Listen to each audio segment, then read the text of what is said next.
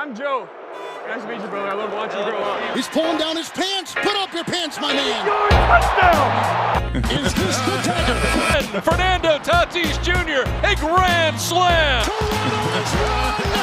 Iguodala. It's funny to hear a female talk about routes. Like, Pull up your pants. Take off the bra and be a man. Welcome to From the Backseat, hosted by Clark and Ethan. it's funny. Hello and welcome to From the Backseat. Clark and I are back from about a week break, and I couldn't be happier. Clark, how are you doing? Doing great, just a nice little rest, recharge bit there for a little second, but so stoked to get back into today's topics, roll right into things, and get this ball going again. I know we got a lot to cover. I mean, preseason has been going wild, and hot takes have just been thrown out there. I know. Apparently now after one really good game for that backup Ravens tight end, Jordan Likely, everyone's like going to draft him in fantasy now. So it's overreaction season as we've been talking about in the NFL, but it's the fun part of it too. Who doesn't love that? I mean, you got to enjoy it. I mean, NFL preseason, what's more exciting than watching your third string players just do nothing? Do nothing. It's actually, it would be really entertaining if you were an Arizona Cardinals fan and you had to watch Kyler Murray call plays on the sideline. That's an extraordinary thing to me. Galaxy brain franchise. What is that? Why is Kyler Murray calling plays? So from my understanding, the story that came out is that Cliff Kingsbury and him had a discussion where he basically told him like, hey man, this shit's hard. And so to make sure that he understood that and I guess probably got better at knowing the offense, he now lets him call plays in the preseason after a certain point. Yeah, but Cliff sucks at calling plays himself, so shouldn't he get practice at it? Well, Cliff's good at calling plays for one half of the season, and then he forgets that he has to make new plays, I think, and then the Cardinals start to poop their pants, and it goes south. But, yes, you have a good point. I think Cliff could definitely use some more time there on the coaching end and calling plays, but I guess he's delegating it to Kyler. I don't know. Stupid. The Cardinals are becoming more and more one of the more bizarre franchises out there. Well, they're just like a meme franchise at this point. Like every dumb idea a guy has had in Madden, the Cardinals do. Yeah. But what are you going to do? They're entertaining at least. So if you're a Cardinals fan, at least they're weirdly fun to watch. Have you been watching any preseason games? Have you checked in on any of them? I've tuned in a little bit. I'll be honest. I've watched very minimal of any of the Bengals players.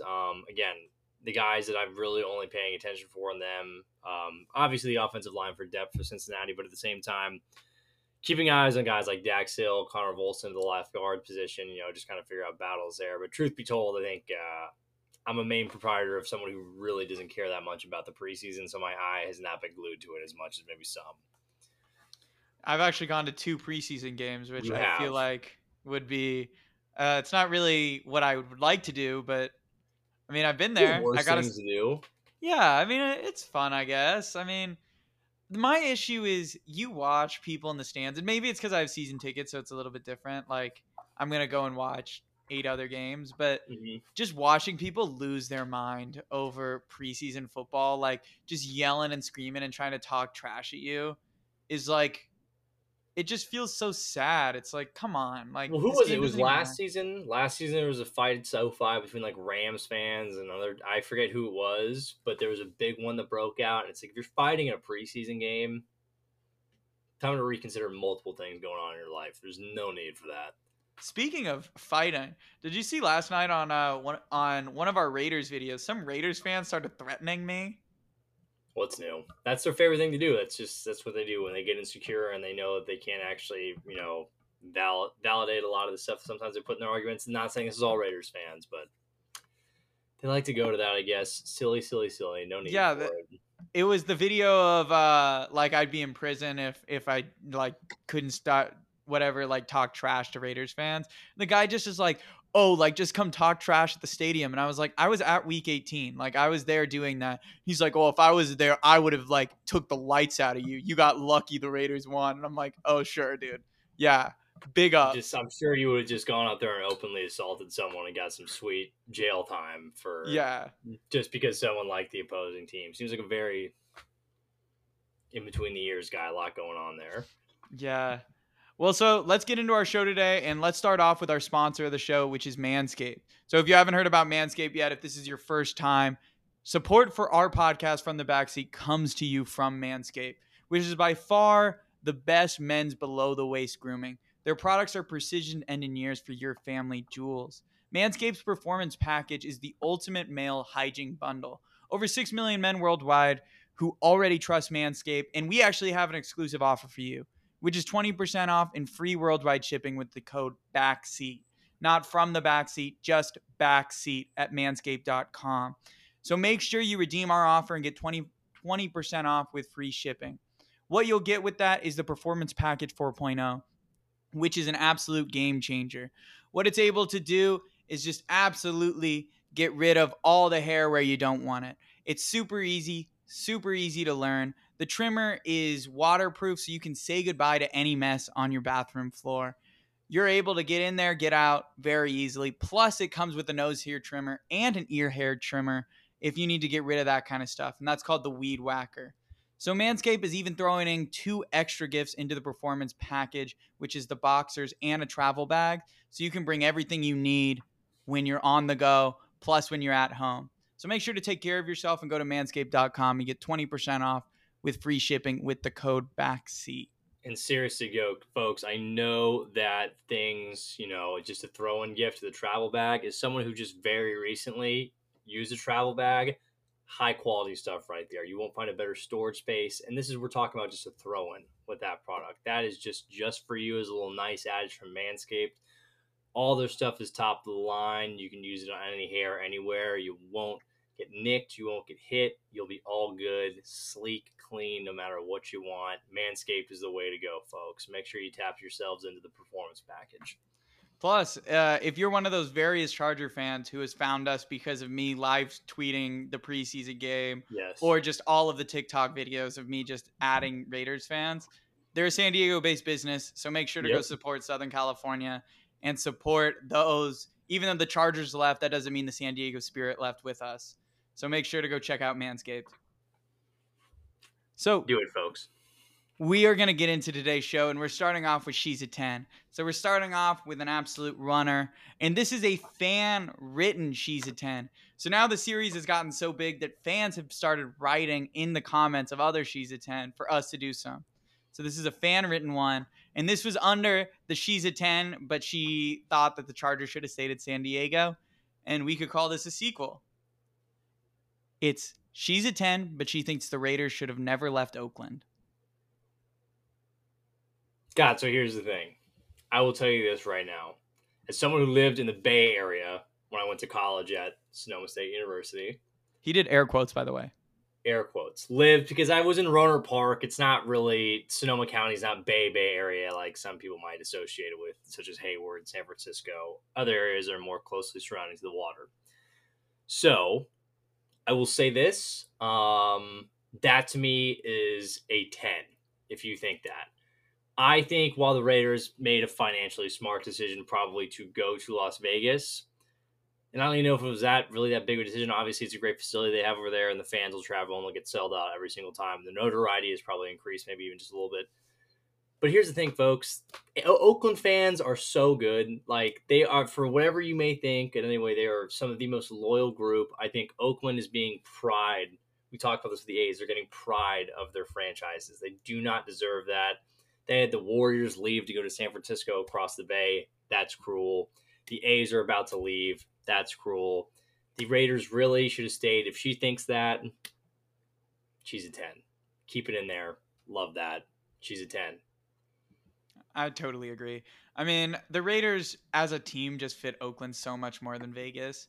Raiders fans try to act so tough now but Vegas is not like a tough town. It's not like Oakland. I mean, they don't have the same kind of spritz that they had up there. Well, I think like for Oakland and for Los Angeles at the same time, the identity of the team, it really fit with everything. I think the Oakland idea, again, I think Oakland's, it's a hardworking town. The Raiders kind of embodied that blue collar way with the team that they were.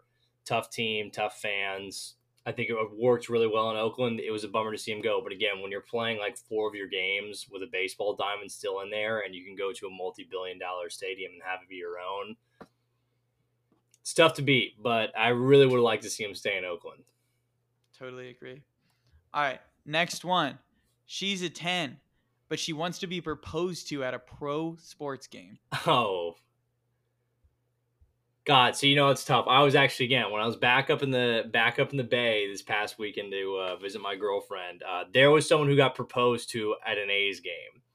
I immediately texted my buddy that I was at, and I said, "Imagine getting proposed to at O.Co Coliseum. That would be the worst thing in the world." I actually think it's Ring Center Stadium now. Ring Center. I mean, I get it if it has some sort of situational awareness. Did you guys meet there? Sure. But if she wants to, I guess if she wants to, what does it really matter? It's not going to get knocked off that much. For me, like 8 or 9. I mean, I personally would not want to propose to someone at a baseball event. I think it's really public. I feel like a proposal sometimes should be a really private thing between the two of you. But it's a woman's choice. Of course, she wanted to. It's a fun idea. I'm not going to knock it. However, if the girl was like, please propose to me at Ring Center Stadium or AKA the Oakland Coliseum, I'd be like, well, no, because that's gross. And we could get some sort of gross stain on her when I need out. Like, just it's an 8 or 9. But again, just a little bit too public for me. Just a little bit too public. I would think it's a privater thing that you would want, not a whole 30,000 drunk fans standing around you cheering. But who knows? Her moment. She gets to say her choice. Do what she wants, fellas. So next is another fan submitted one, and this is a little bit out of what we usually talk about. Mm-hmm. She's a 10, but she's a Michigan fan. That's just an easy 10. She's a Michigan fan? Yeah, it's an easy 10. I would, if she was an Ohio State fan, we have a whole different problem. She'd be a straight up goose egg if she was an Ohio State fan. But if she's a Michigan fan, oh yeah. As someone who lived in Michigan and enjoys Michigan football a little bit himself, enjoyed the Denard Robinson days. I know Rich Rodriguez was there when I was there. Not good times. They got beat by App State when I was there. But if she's a Michigan fan, she's a 10. It's pretty simple. She was an Ohio State fan, which I think this person was looking for it to be the opposite way. If she was an Ohio State fan, 0. If she was a Michigan fan, 10 every time. It's funny you think that because they weren't an Ohio State fan. They were a Michigan State fan. Oh, Michigan State here. I'll say this about Michigan State. I really like Michigan State too, but Michigan State, you guys are like 2A rival to Michigan. It's always Michigan and Ohio State. Michigan State is like the third person at the table. They always want to have that bark, and they're a really good football program. But I think every Michigan fan would tell you the rival is Ohio State and not you guys. But I like Michigan State too. I have a Michigan State jacket. East Lansing is a cool town. But if she's a Michigan fan, she's a 10. It's pretty straight up. So, all right, last one. She's a 10, but she's a St. Louis Cardinals fan. Oh, gross. Oh. I mean, people look. I shouldn't say that. I'm joking. She's a St. Louis Cardinals fan. That means she worships Yadier Molina. She, thinks that like, oh, well, we're just the smartest franchise of sports fans there ever has been or ever will be, which is just tomfoolery. I hate that stereotype anytime you watch the Cardinals play. It's this assumption of like, oh, Cardinals fans have just such high IQs, yada, yada, yada. And I'm like, no. So she's a baseball fan. That's truthfully what matters. But she's a Cardinals fan. That hurts for several reasons. I'll say 7. It's tough. We could talk baseball. We could go to games, but she's a Cardinals fan. 7. All right. So let's move into our one start bench cut of the day. Let's get it. So start bench cut, Malik Willis, Kellen Mond, or Jordan Love. Oh, man. Colin Cowherd went out here and just ripped Jordan Love a new bunghole the other day. He was like calling him like one of the biggest draft busts the last 20 years. I actually thought while he has thrown interceptions in the preseason, he's flashed ability. I think some growth too. Kellen Mond has had a nice preseason, but truth be told, the Vikings just traded for Nick Mullins, so does it really tell you how much confidence they have in him? And then the last guy, Malik Willis, I certainly have a lot of intrigue with. I think the guy I would start, because I think he has the highest ceiling of all of them still, is Jordan Love. I know it's been ugly in the time that he started against Kansas City and the other action that he's had, but I think the growth is there. I think the talent's there. So I'd start Jordan Love. I'd bench Malik Willis. I really like Malik Willis, but again, big flash plays in there. I know it's preseason. He has a lot of impressive skill around him. And then Kellen Mond, I like Kellen Mond, but I don't really ever see Kellen Mond being a projected starter really at any point in his career. I think he's been nice, but he was a 3rd-round pick. I know Malik Willis was too. but I see Malik Willis having much more upside than I see Kellen Mond having. So my start would be Jordan Love, my bench would be Malik Willis, and my cut would be Kellen Mond. Also, because Kellen Mond's a Texas A&M Aggie, and that's just not okay. Well, I guess we got through that. I just picked out 3 people who are having a big preseason so far. I mean, Yeah, there's people. Yeah, like when I saw Colin Cowherd getting all up about Jordan Love, I was like, I would say almost the opposite. I feel like he's actually upped his stock a little bit more than what we were at probably going into the season. Well, the reason I would never call Love a bust, first of all, because I think he was picked too late in the first round. Yes. I mean, he was a late first round pick. And, like, I think he would be fine if he was in any other situation. The problem is he just got drafted into the worst spot possible. Well, see, that's the thing for me, too, is that I think if things had played out as people originally thought and Rodgers would have left or retired and you'd see Love get more opportunity, I think the narrative could be a little bit different. But ultimately, it's become a situation where he's just not of any use. And so he's just going to sit there. And then second to your part, too, he is a later first-round pick. Like, people, if you're later in the first round, I feel like the bust status goes down considerably. Like, Johnny Manziel was terrible for the Cleveland Browns. I don't think he ever gets brought up in one of the biggest bust conversations of all time. That later first-round billing usually does save some guys' cases. Yeah. So, yeah, I don't think Love's really in that scenario where he's looking like one of the biggest draft busts of recent history. No, I don't think so either. All right, so let's move into our hot takes of the day. So this week, I go first on hot takes, and I've come with my Super Bowl prediction. Just one team. I'm only coming with one team. Oh God. And I'm sticking to the NFC. So my hot take of the year, and this is now maybe this is me buying into some preseason hype. Maybe this is me feeling it, and I just really like this team. But my hot take of the week is I think the San Francisco 49ers. Yeah, I knew you were going to say that. I knew you were going to say that. I mean, when you look at it, I love Brandon Ayuk, and he was barely used last year. Deebo Samuel is just going to be just as good, if not elevate his play even more. Trey Lance, I like Trey Lance a lot. I mean, we haven't seen a lot. I mean, outside of the preseason, we haven't really seen anything. But if Jimmy Garoppolo can get them to the NFC Championship game, I feel like plugging in an RPO merchant into that offense is going to work really, really well. Their run game is one of the best in the league. Kyle Shanahan is one of the best play designers in the league. Plus, their defense is just as elite as it was last year. The only major piece they lost was DJ Jones. But then they went and added stuff to their secondary. When I just stack it up, I just really like the 49ers. Now, the Rams, we don't know the health of Matthew Stafford. So that's a huge question mark. So that could leave, if Matthew Stafford misses any time at the beginning of the year, that's going to open the 49ers door to win some games early on and maybe get a hold of that division. Plus, the Packers obviously lost a lot of ammo. I mean, their defense is incredibly good, but that offense might not be able to put up the points to sustain, especially come playoff time. The Buccaneers have already lost big pieces on the offensive line, which I think once we get, again, to playoff time is going to hurt them. Mm-hmm. Now, there could be big injuries on the San Francisco 49ers. Things could fall apart. But when I look at it from a complete roster standpoint, they're sitting at the top. They're a really talented team, just made it to an NFC Championship game. I just really like them. I think their coach is a top 5 coach in the league. Trey Lance, they spent 3 first-round picks on, so hopefully he'll be what they think he is. I liked him in his limited play last year. I actually thought they shouldn't go back to Jimmy G. I didn't really understand why they made that move. I thought Lance provided so much more for that offense. Mm-hmm. Plus, I love the combo of Deebo Samuel and Brandon Ayuk on offense. Plus, I haven't even talked about George Kittle. They still have George Kittle, and if you get George Kittle healthy for at least 10 games this year and into the playoffs, that's such a threatening offense. So for me, my hot take is the San Francisco 49ers are going to represent the NFC in the Super Bowl.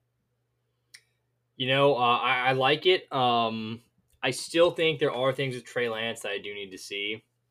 While the system, I think, will no doubtedly be in place for him to succeed, the kid in his limited time playing was not particularly great last year.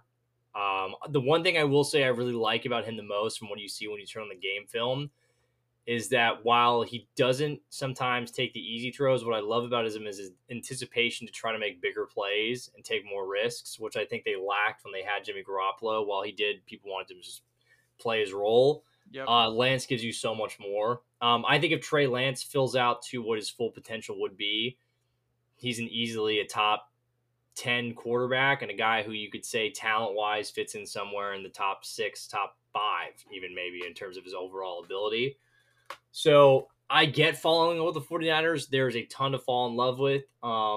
It's just hard for me because the biggest question mark that currently sits on their team is the most important position that you find on your team, which is your quarterback. But that being said, if he plays well, you're probably right because they went to the NFC Championship game and really probably should have gone to the Super Bowl if not for an unfortunate drop by, what was it, Jaquiski Tart? Yeah. That probably would have ended the game. A lot of people forget about. Yeah, I think it's a fine idea. I think it's a presumable thing to do. So yeah, just when I stack it up, they're in the NFC Championship last game, somewhere they probably shouldn't have been, but they always seem to find themselves winning, unless if they have an injury at the quarterback position. So it's hard for me. And this is a hot take that went really bad for me last year. Early last year, obviously before the podcast, after like week 5, I thought the Niners should have fired Kyle Shanahan, and I was one of those people. So, I mean, Kyle Shanahan just showed me up. He has some of the most creative play designs in the league. He gets production out of just any random running back that strolls into the building. Yeah, the running back is just a system that I think they've just figured out. It doesn't truthfully matter. They want a guy who's a pass catcher out of there, it certainly seems like. Like, one really bad pick that they had that no one really talks about, Trey Sermon from Ohio State. He's useless now. But, it really doesn't matter who they have in the backfield. They'll work it out either way. They're just a good team, and they have good player development all around the field. I mean, they have a really good offensive line. They still have Trent Williams. Elijah Mitchell showed a lot coming out of the backfield last year. Honestly, the only question mark really on the team is their quarterback. And a lot of people would have considered Jimmy G like a fringe quarterback anyway. So unless if Trey Lance is really bad, I feel like it's almost an upgrade just from the athleticism that Trey Lance brings that Jimmy G can't. No, I agree. And I've been a guy who stood on the idea of, and I think you would probably stand on the same idea, that with Lance, they probably should have just gone with him last year. I don't know if they would have done as well, but truth be told, the ceiling that he brings and what he could possibly provide was always way farther and larger than Jimmy Garoppolo's. Plus, when you use a third-round pick on a guy like that, you do have to find out what you have. You have to know. So that's my thing. But I think I like the idea. I think it's certainly conceivable. I'm not going to sit here and act like it's not because I think the 49ers will be a very good team again this year. But yeah, we'll see how it goes. We'll see. All right. So what's your hot take of the week? Again, we're one more week away, maybe 2 weeks away from my really searing hot one that I promised right before week 1 of the NFL season. But until we get to that point, while Ethan is connected to the NFL, I'll be taking us back to Major League Baseball. I think I'm making this hot take a little bit more with my heart than I am with my head right now. But I have fallen in love with the team that resides in the East Coast that wears orange and black. I think the Baltimore Orioles are going to sneak in and get the last playoff spot. Wow. I think the Baltimore Orioles, in a lot of ways, currently remind me of a 2015 Astros team that was a year earlier than expected with the pieces they had. And they went to the playoffs. They ended up losing to the Royals, but they beat the Yankees in the wild card game. I think when I look at the Orioles, there is an element of this team that is playing with house money. Everyone knows they shouldn't be here right now. Heck, they sold at the deadline with Mancini and other guys. Yeah. But somehow through all of this, they have still figured a way to be 2 games back. I think another part of this to me, and I know this is going to be mean to one of our nicest listeners that we have, Leland, I don't believe in the Mariners. The Mariners are going to choke somewhere along the way, unfortunately. They have done it for the better part of 20 years now. I feel like if things really stay this close down the end of the stretch, while I love the atmosphere that Seattle has built, and I really want to see them go, and they could still sneak in, and maybe I'm wrong about this, and they get the 5 spot.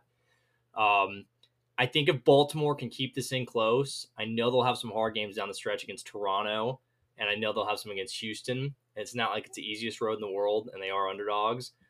But what I see from Baltimore and the tenacity they have in terms of just pure talent, they could even take a shot in bringing up some younger guys like Gunnar Henderson and stuff if they really wanted to, just to push to see things go. I think right now off Fangraphs, they have about 6% chance to make the playoffs, if that, which is really low. But I think it's underselling them, but I know this is because of the schedule they have ahead.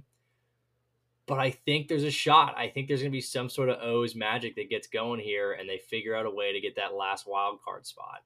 I think they would probably get bounced immediately.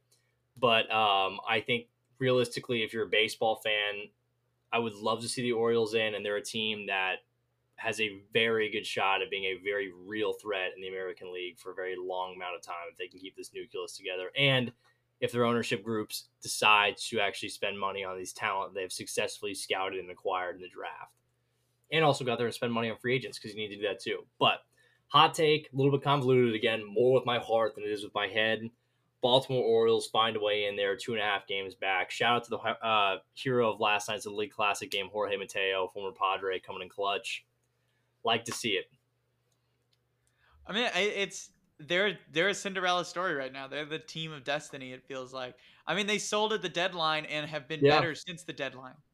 I know it's wild, and I think the thing is too is that they're beating quality teams. They're not just beating up on dumpsters, which you have to do to get to the playoffs, regardless. But they've beaten games against Toronto. They've beaten Tampa Bay. They've gone toe to toe. I know Tampa Bay's banged up this year for sure, but this isn't your Orioles of the last 5 years where it doesn't even look like they know how to play baseball year around. They know what they're doing. I know the pitching's probably lacking a little bit still there too. They don't really have a frontline guy, truth be told. But when you have a team that's playing with house money like this, and you have a team that's so young that doesn't know they're not supposed to be there in this point, and they're just early, it does create a sense of danger and what they are. And I think the Orioles might have that right now. And to your point, it's a little bit of magic, the Cinderella-ness to it. Well, the other thing about the American League right now is there are a lot of teams all around the low 60 win total. Yeah. Like the Orioles are in the middle of about like 5 teams, and one of them's going to break out at some point. Mm-hmm. And it stands to reason that the Orioles can easily do it because they're one of the hottest teams right now. I mean, the Blue Jays, they're only 2 games back from the Blue Jays, which they can make up in their own series. The Twins and White Sox have not been able to just burst out, even though they probably should. I mean, Tony La Russa continues to do stupid things. He intentionally walked another batter with 2 strikes. Exactly. What is he doing? I don't know. I just think like the White Sox to me. I know people are like, oh, just like waits for the White Sox to catch. Truth be told, there's only been one team that comes out of the American League Central, and it's whoever wins the division. Elsewhere where I look, the Astros will win. The Mariners currently have an 88% chance to make the playoffs, according to Fangraphs. I don't know, man. I really love the Mariners. I love the baseball culture there, but there is something to be said about they have this sort of snake baitness to them. So, but they do have an easier skit. Like that's the thing I will say for Baltimore of the teams, like outside of obviously the Jays and the Rays, they have a really difficult schedule compared to a team like Seattle because Seattle will play some serious clunkers. The other thing is right now, I mean, record-wise, it might look bad, but it depends on how many games they play against the Yankees because the Yankees have been a disaster since the trade. The Yankees have been a disaster, and they stay a disaster. I almost went with something else. I've been hot about them. With the way that they're playing, they look like they will be a first-round bounce. The Yankees do not look good right now. No, like they Aaron really Boone's getting. I mean, I don't know what happened, what got in the water there. I mean, I understand having a slow stretch. I mean, after how much success that they had, but it's morphed into something far more than that, where there's just this sense of confusion. And I thought, people are like, oh, the Donaldson Grand Slam they had for a walk-off will get them back on track. It stayed very stagnant. Well, you know what it feels like? You remember last year, or maybe it was 2 years ago, where the Padres had begun like collapsing, and then they had that one crazy comeback where they came back against the Nationals and scored like 6 runs. That was before the collapse, but I know what you're talking about. Yeah, like just one of those things where it feels like a spark, but then it doesn't formulate into an actual fire. It just didn't go anywhere. Like I don't know. Like I mean, it's just odd. I wouldn't expect it from them. I certainly didn't expect it for how it is because of the staff that they had going into the season and the pure talent they have offensively, but for whatever reason, it's like it's just melting down, and they seem to have no answer for it. Aaron Boone's job is certainly gone if they miss. I mean, they're going to make the playoffs, but if they have some sort of egg-laying scenario, they're in trouble. Yeah, they're in trouble. They got to figure something out fast. Yeah.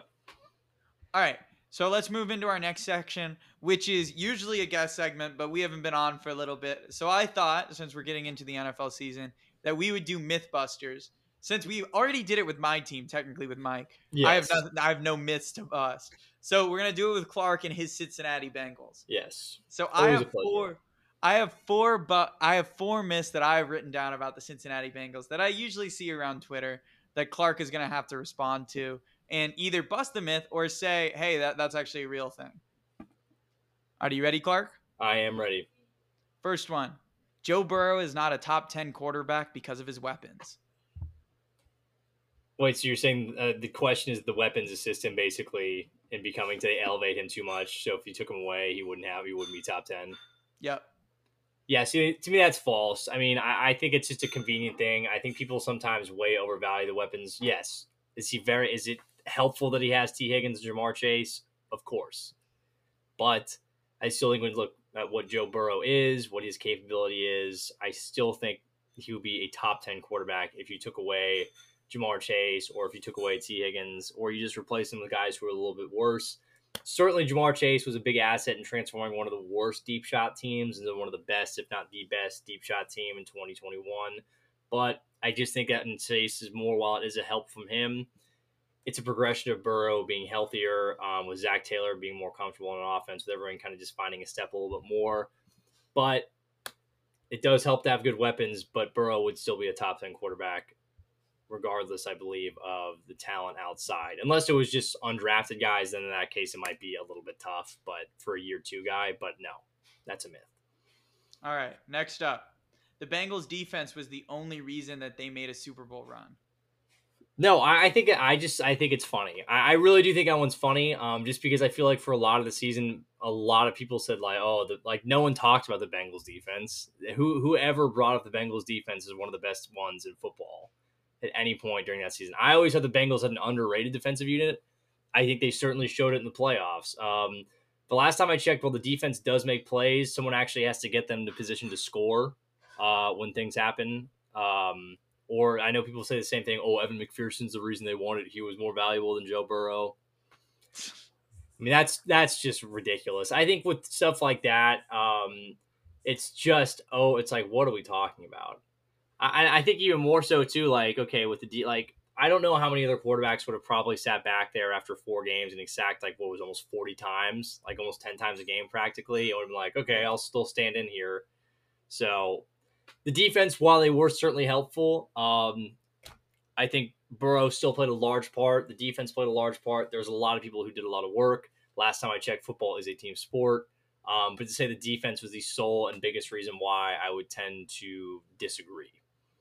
So I would say myth. Yeah, I mean, on this one, I totally agree with you. I mean, the defense contributed to it, but people forget that in the first half of the Chiefs game, they were getting absolutely torched. Yes. Like, I mean, they turned it around and played really well in the second half. But it was they were getting an absolute scorched earth. They were getting scorched. If it weren't for Patrick Mahomes being really stupid and throwing it, going for it on that 4th 20-10. I mean, that game would have been over. Yeah. They just got lucky that Patrick Mahomes just. No, I mean, really bad. No, I mean, the defense did a good job of tightening up it. But yeah, there was a terrible clock management decision. They should have just kicked the field goal if you're Kansas City. Yeah, I mean, I think that's a great point. If they score that touchdown, yeah, it was 20. They're getting track meet. People were turning off the TV around on Twitter. I read that. People were like, "Let this game's over. 21-3. It's done." So I mean, people seem to forget that the Bengals. To me, the biggest thing about the Bengals last year is I wouldn't call them a team of destiny, but they got really lucky with some really strange coaching decision at the end of the game. But overall, they were just a good overall team. I don't feel like the defense stepped up when it needed to. The offense made plays when it needed to. Evan McPherson obviously made all of his kicks, but the offense had to put him in position for them to make those kicks. Yeah, so I think if you're truth be told, if you look at any championship team, there's an element of luck involved in anyone's run. Yeah. No one has had a single seamless run where things didn't go their way. If I wanted to flip the coin on it, we literally just talked about it. The Rams, you can make an argument, got incredibly lucky that Jaquiski Tartt could not catch a ball. We literally just talked about him. Yeah. I mean, the endless amounts of, this was luck, this was that. Or like the idea that everything went perfectly. Okay, how can everything go perfectly when your quarterback gets sacked 12 times in a game? How can everything go perfectly when he gets sacked 10 times in the Super Bowl? Is it really all going that well? Is it really that much luck? Yes, of course, there's things involved that certainly went their way, as Ethan mentioned. But no, I would say, it's a myth that the defense just carried this team all the way through. That's silly. Completely agree. All right, our next one. Are the Baltimore Ravens going to win the AFC North this year? See, like, this one's tough. This one's tough because if the Baltimore Ravens go out there and win the AFC North, I don't think I would sit here and be shocked. I don't think the general public should sit there and be that shocked. The odds of them right now by Vegas are just like basically exactly the same. I think some sport books do have them as the same odds. I think the Bengals personally will go out there and win it. My concern with the Ravens more so than anything else is I still don't know who Lamar Jackson's throwing the football to outside of Mark Andrews. Isaiah Likely. Congratulations, Isaiah Likely. He can throw it to a 2 tight end set. Wow, that will really stretch up the middle. But Rashad Bateman's a question mark. I really like the Ravens defense. I'll say a myth, though. I really believe the Cincinnati Bengals, I think this offseason, I know a lot of other teams did a lot of really great things, like the Chargers themselves. They spent the big money. They went out guys like Max, J.C. Jackson. I know that people were obsessed with the Ravens draft. But I think when you look at the Bengals, their biggest weakness this offseason, they certainly addressed by signing 3 guys who had made either Pro Bowls, All-Pro teams, and have been certified starters for a good amount of time here. There's no more Akeem Adeniji who's going to be lining up in the Super Bowl. There is not going to be, I think, what was the other side? Isaiah Prince coming in and playing on your left tackle side during the game. That won't be there anymore. I'm still very confident the Bengals will win the division. Oh, I think it'll be very close. Absolutely. But I would say myth is tough. I'm going to say, but yeah, it's a myth. This is going to be a really close divisional race between those two teams. But yes, I'm very confident the Bengals are going to be able to win this division. But it's going to be a dogfight to the very end. Baltimore's a very good team. All right, our last one. Is Zach Taylor a bad play caller? Is Zach Taylor a bad play caller? I would say that's a myth, and here's why. I think Zach Taylor has learned and has become a better coach over the last couple of years. Were there serious concerns after, 2019, his final year with Dalton? Yeah, I mean, there's flashes of good and bad. 2020, a tough year when you don't have your quarterback. There were certainly questionable moments of which they had throughout the 2021 season. But I think he finally started to learn that ultimately, if you want to win, if you're the Bengals, you just have to let Joe Burrow take over. And I think towards the end of the season and towards the playoffs, he just learned that. And I think that's sort of become more of a thing. I really like Zach Taylor. I think he's one of the better coaches in the league, certainly. I still think he has room for growth. I actually think his play calling in the Super Bowl was pretty dang good. I was pretty happy with that. I think what a lot of people have to realize, too, with what Zach Taylor was working with in terms of the offensive line, they're operating at a shotgun so many different times because Joe Burrow can't turn his back to the offensive line. They can't run play action because Joe Burrow can't turn his back to the offensive line or else he'll die. So do I think Zach Taylor's a bad play caller? No. Do I think Zach Taylor has room for improvement as a play caller? Certainly. Am I happy that we have Zach Taylor as a head coach? Yes. So I would say that he's a bad play caller. Myth. If he was a bad play caller, I don't think they would have made it to the Super Bowl. I don't think the offense would have put up numbers as they did sometimes. Inconsistent, sure, but not bad. Well, this is me, and sometimes I even fall into this. I feel like the biggest overreaction is that third down run call to. Oh, yeah. I mean, to me, in the Super Bowl, that's like, I guess you could point to as like a really bad play call. But to me, it's not the play call that was bad. It was not having Joe Mixon on the field. I think the personnel group was just a different thing. I mean, but again, though, if I know I don't even know. Maybe it changes if you have Mixon in there, but ultimately the reality for me is that you had Aaron Donald was going to blow up any play that you really had trying to run it up the middle. But I don't sit back and say, oh, that cost us the game. I mean, it's a culmination of things. But yeah, I see your point on that. I would say it's more of a personnel decision than I had a problem with the play call. So on that note, I do have a question for you because it's something it's not really a hot take for me, but I think it's something I'd be ready to say. Do you think Aaron Donald's going to enter into the best defensive player like debate of all time? Like, do you think he's going to reach that Lawrence Taylor? I think Lawrence Taylor is a really hard guy to jump. I think it's a really hard guy to jump. I think Aaron Donald will certainly enter the realm of the conversation. I think he would have a more compelling argument as maybe not the best, but the most dominant. I think when people look back and say in his prime, which is now stretched a good amount of time. It wasn't just like a 3-year burst here, which I feel like sometimes, people like J.J. Watt was a guy I feel like really, really good, but it was more of a short burst than anything else. But Donald, to me, I think certainly enters the question of most dominant pass rusher / defensive player, if not player ever in NFL history. But greatest all time defensive player, I just think it's going to be tough to overtake Lawrence Taylor. I really do. No, I get you. He's It's just close. He'll be in the conversation though.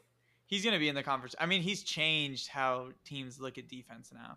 No, I mean, for D sure. tackle was considered a not very valuable position. Now you've seen Jordan Davis going in the top 15. No, exactly. I mean, I think he was a big part of it. I mean, I'll give a guy, if we're talking about the Bengals, shout out to a guy, Geno Atkins. Geno Atkins was doing it for a long time, 10 plus seasons of sacks from a defensive tackle point. But Donald was the exclamation point of the idea and the clearly more dominant player of anything else. So, Yeah. All right, so let's get into our last thing. We're just going to go over some quick hit stories from this week. And where we're starting is Tom Brady returned to practice today I'm ready to return to practice today. after his 2 weeks absent. So Clark, where was Tom Brady? I don't know. It's a great question. He tweeted something out today that he was wearing a mask. So did he have like COVID? Well, did you see the video of him like on a Yeah, it was the motorcycle guy in his riding on his underwear? Brady boxers or whatever. It was his brand of boxers, I believe. Oh, it wasn't him. Oh no, it wasn't Tom Brady. It was some dude wearing his brand Oh. of boxers. I wish. I was thought him. I thought it was him, and I was like, "There's No. no way Tampa was No, it okay wasn't with Tom him." Brady. I liked all the theories that he was on the Masked Singer. I thought that was hilarious because like people were like, "Oh, he has a contract with Fox, who does Masked Singer, and maybe was binded into doing something." But I think the most realistic option is either he had COVID and didn't want to disclose it to the public, which is, I guess, he can do whatever, and the Tampa Bay Buccaneers thought that was okay, or a personal family matter. Maybe he's getting divorced by Giselle. That was another one. But then there was also a report today that he was in the Bahamas with Giselle and his kids for the last 2 weeks. It could have been a thing where she was like, "Hey, goddamn it, we booked this vacation, and I know I said you could go back and play football, but you're spending time with your family. You haven't done it in 20 years, practically." Yeah, and from Tampa Bay's perspective, like, Does he need does it preseason? matter? No. He wasn't gonna play anyway. Like, I guess it's just the mental reps of playing with the team, but it's basically the same team it's been the entire time he's there. Yeah. Oh no, the greatest quarterback ever is not going to be at training camp for a week. I'm sure he'll be really, really bad now. Not. He's fine. Oh no, his chemistry with Julio Jones is gonna be all messed up. Like you can't throw him balls in the free time if you wanted to. It's so stupid. So dumb. He'll be fine, and he's He'll gonna be be good. chilling. This isn't gonna affect. But the Tampa theories were the anyway. best part about it. Where's Tom Brady? Yeah, the Masked That was Singer the one best was part. really good. The Masked Singer one was great. That whoever thought about that one, bravo, hilarious. All right, so our next story. So I was at the Chargers game on Saturday, and for the entire first half, none of the video boards worked. So sick. So this is a $5 billion stadium where the oval video board was off until the middle of the third quarter. All of the video boards around the system didn't come on until like halftime or like the end of the first round or so, or end of the first half or so. It was a really strange experience to be at, quite honestly.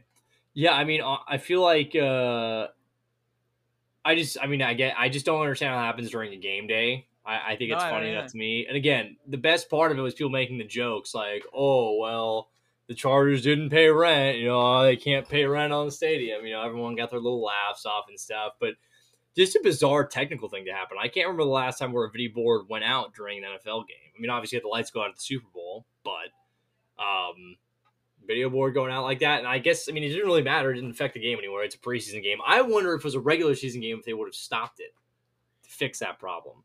I think they probably would have. I'm kind of surprised they didn't as it was because, if you're sitting high up, they kind of That's your view. ruin the game for you. Yeah, that's how you probably watch the game more than you do actually see the field. When I was watching the game with my dad, I was like, man, this feels like a high school game. Like with no video boards on, you couldn't even keep track of what time it was in the game, timeouts. The score wasn't even up anywhere, so we were mentally keeping score. Well, I think that's the thing. I think they probably would have, if it was a regular season game, had to stop it to fix it because you probably have the official clock they have down there on their own, but there's too many technical things that would have probably been messed up. But because this is a preseason game, they're like, who cares? NBC2 Los Angeles, and they can deal with this, or NBC6 Culver City will be okay. Well, it's also, the game for some reason, these preseason games, they have them on so late. It started at 7 Pacific time, which is 10 Eastern time. And we were playing Dallas, which is in a different time zone. So I doubt they really could have delayed it just because of how late it would have started in Dallas. I actually think for the preseason they should start doing things to reduce travel. Is just you play like opposing teams, not in your division, but like your closest secular division, like the AFC North plays just NFC North teams, or Yeah, the no. AFC. So it'd be like that way. Anyone who wants to watch those games, it's the same time zone that you would be on. You don't have to worry about it being super late. And truth be told, you're not getting a lot of national markets. So No, there I you mean go, like executives. the Chargers are traveling to New Orleans this week. Like what a Like, that's waste of dumb. time. Who Like what a cares? waste of time. Especially for the third preseason game where no backups are even gonna play. Yeah, I'm sure. No one has anyone gone coast to coast for a game. Like, has anyone had like a really long one? I'm trying to think of. I don't Baltimore know. went to Arizona. Yes. That's stupid. That's really dumb. Speaking of the Ravens, they just won their 22nd preseason game in a row. Where does that rank among the greatest winning streaks of all time? I don't Does that mean know. anything to you? Are you impressed by that at all? I mean, I guess it's impressive from a coaching perspective that John Harbaugh is able to get these scrubs to win so many games. I mean, that's like 3 or 5 years of winning every single preseason game, basically. Yeah, Which I'll give him credit. It was cool. It's cool. So it's cool. I mean, it's a really weird fact. It's going to be on every trivia sports thing of all time of who holds the longest preseason winning streak. I know it's so obscure. The fact though that like I didn't even realize there was a team that had won 21 straight, and there's someone who had to have won 21 straight. Who the heck was that team? Yeah, I don't know. I mean that I had not even thought about it, but at least they didn't do some like stupid thing like they did to get continue their 100 game of rushing yards or whatever it was. They ran that bull crap play against Denver. You remember that? Oh, I didn't mind that. I thought Vic Fangio was. I thought that was kind of stupid because the players weren't set and closed. I thought it was a player safety issue more than anything, but I get it. I mean, if we want to talk about a player safety issue, I mean, it's not a dirty play what happened to Thibodeau last night in the Bengals game, but they need to get rid of that kind of block. they need to get rid of the block. It was, I mean, by the rule, he can do that, but he shouldn't be able to do that. It was just a straight knee. It was just a straight. I mean, but shoulder. it's a chop block. You can chop block like that. I know, but I can't believe they still allow that because they don't allow pancake or there's some kind of block they don't allow anymore that you used to be able to do. Maybe I think it's crackback blocks you can't do. Yes, yeah, you're right. It's crackbacks they can't do. I'm surprised they allow that now. No, exactly. It looks so gross as that guy just like. No, that was Thaddeus Moss. Yeah, I mean, yeah, just absolutely just cracked Thibodeau's knee. Yeah, I mean, I was like, okay, I think it was a little bit ridiculous. People are like, oh, suspension for like him and stuff. I'm like, well, no, is that on him or the coaching staff? I mean, he's probably like guys are getting taught to do that. They don't just develop that out of nowhere. He was just trying to go for it. Bad play. It was not a good. I mean, I wish he would not have done it. I'm glad Thibodeau's okay. That'd have been a shame if he wasn't, but. Yeah, it's just a block they should eliminate and more enforce some sort of penalty on because going low on guys like that, especially like I feel like it happens a lot to offensive linemen when DBs try to block them down so they fall over in like a screen pass. Just no need for that. Sure. No need for diving low anytime. Well, let's talk about our last story of the week, which is one of the I don't know if it's the biggest, but happened on Netflix. There's a new Manti Te'o documentary that came out. Great documentary. Great documentary. Highly recommend it to anyone watching. It's absolutely fascinating and absolutely incredibly sad for Manti Te'o. Yes. I mean, during that season, he was like the man across like all sports. Like he was transcending college football at that time. I think for me, I think at the time you knew it too. It cost him a first round billing for sure. He fell out, right? It's like the second round. Yeah, he fell out to early second where the Chargers. So, I mean, not the biggest fall, but I think certainly if that didn't happen, he's a first round guy. But I think the biggest takeaway from it, is that I think the ending thing with Manti Te'o is actually and powerful, maybe not the right words, but man, he has worn that collar for a long time. And he could be angry with a lot of people, like really mad. And but he's decided not to. And I think that, I think at some point watching Manti Te'o, I was like, this is a little bit of an act. But it's clearly not. He seems like a stand-up, really nice guy. And I think it makes the story even sadder that something happens to someone like him. And I mean, you can all point fingers and laugh, which everyone's done. But, I mean... The ploy of it was elaborate. I mean, it was tough. He was a young kid, and this was a lot going on. I just feel it makes me feel even worse for him for everything unraveled on him. For sure. I mean, I feel awful for him. No, I mean, it's just one of those that'll always go down as one of the most interesting and bizarre sports stories to ever come out. Just wild. I wanted to ask you a question, something about the documentary. Do you think how did you take Deadspin saying that the reason they released the story is because they wanted to like point out that ESPN and all these people didn't do their research?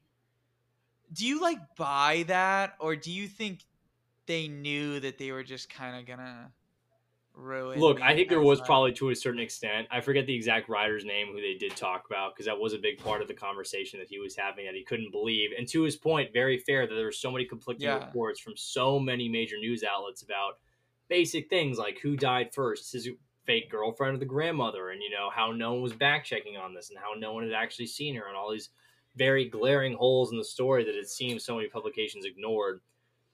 But I don't buy that they were doing it to expose ESPN and these other things. I think that was certainly a part. I think it was more by Deadspin than anything else to maybe go after Manti and make this a story kind of thing of their own. Like, oh, we figured it out. This is all a hoax. This is one of the biggest players prolifically at the time in sports. So I think there was certainly an edge of it that they did want to stick it to those companies that are big broadcasting for sports, but a little bit of a motive otherwise, I think, too. I also want to ask, what did you think of her trying to get sympathy for what she did? Did you buy any of that, or because for me, like I didn't buy any. I actually thought I thought she should have just apologized and moved on and stopped trying to get because what she did is absolutely horrible in my opinion. I mean, I think it's tough, but I in some ways, I think she is remorseful, certainly. But I wish there would have been more accountability to an extent. I think Manti Te'o still has a good life. I'm sure he's made Yeah, a lot of money in the NFL. He had a career which a lot of guys beg after and sought after, and he's very recognizable still. But I do sometimes think, well, watching the documentary, it seems like at times, she could have been a little bit more remorseful about the situation that was created. But who am I to say? I don't know. They could have edited things differently. They could have, I don't know. But very sad story nonetheless for both people, for her, from her whole story itself too. I do feel bad for her if she was truthfully that lost in her own self. But yeah, I mean, it was a torpedoing of a guy's career, a guy's life, basically over. Not, I don't want to say silly, but just it could have all been very easily avoided.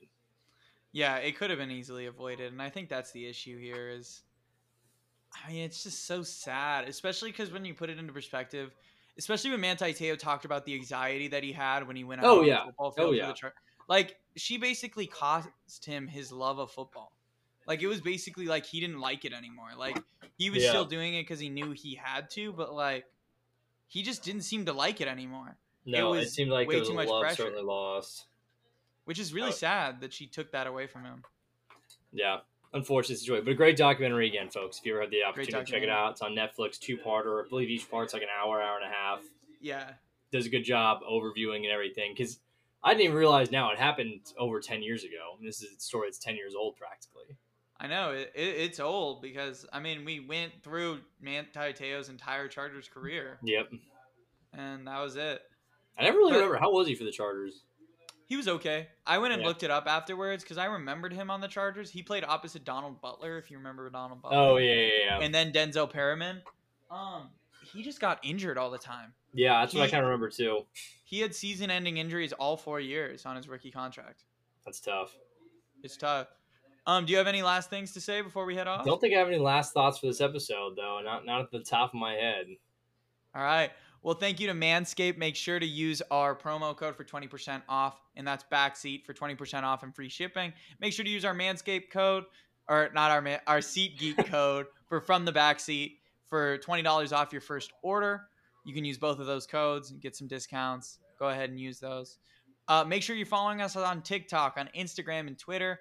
Clark and I are starting to beef up those other social media platforms.